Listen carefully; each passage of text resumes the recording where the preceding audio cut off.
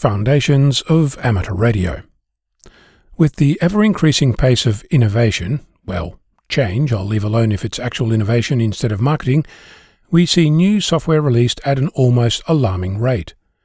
There is an urge to stay abreast of this process, to update, upgrade, and try new solutions as soon as they're presented to you by well-meaning friends and colleagues, not to mention online marketing, reviews, and other enticements that make you click the button to install something to avert the fear of missing out.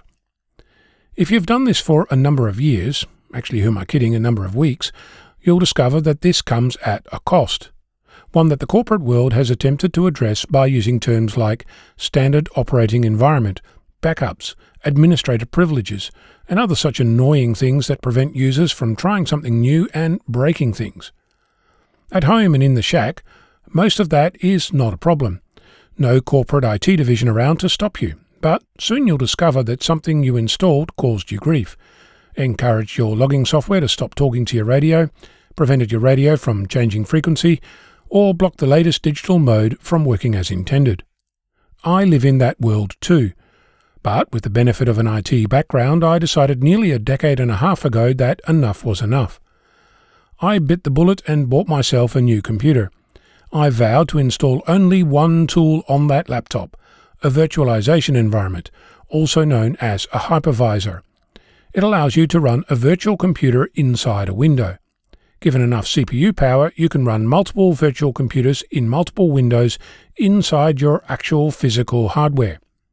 This gives you flexibility. You can run a copy of your favorite operating system in a virtual environment, install the latest and greatest software on it, and if it breaks, you delete it and start again. In my case, I'm running my daily desktop environment, where I'm currently writing this, as a virtual Linux machine inside my physical computer, which is also running several other virtual machines, including some network monitoring tools, a software-defined radio development environment, my accounting software, and plenty of other things.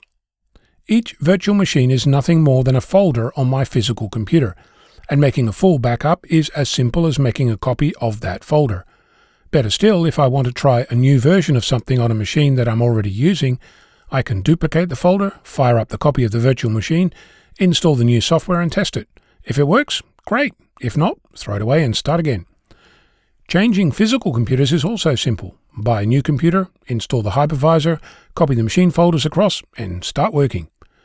From a security perspective, it also means that I can install a random bit of software recommended by a friend without getting worried about it stealing any of my information, given that my private information isn't on the virtual machine on which I'm installing this unknown piece of software. I also use this to compile new bits of code.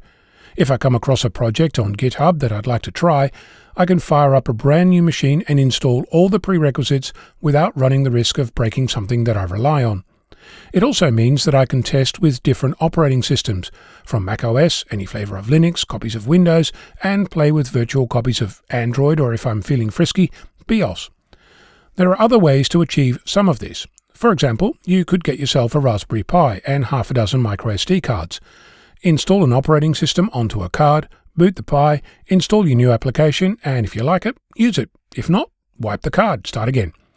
You can have a dedicated Whisper Beacon card, a contest logging card, whatever you need, all separate, all easy to back up and change as needed.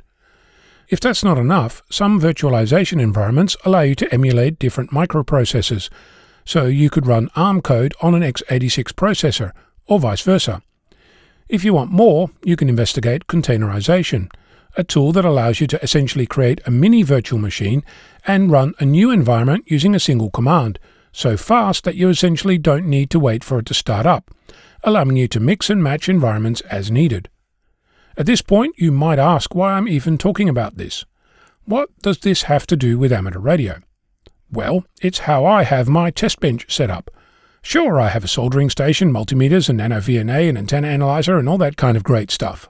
But my radio world is mostly software, and in that space, all my tooling is pretty much virtual, put together in such a way that I can pick and choose precisely how I want to test something without killing something I rely on. I'm telling you about it because, in my experience, much of the amateur community still relies on a desktop computer running Windows, and I have to tell you, there is so much more out there for you to explore. What does your virtual workbench look like?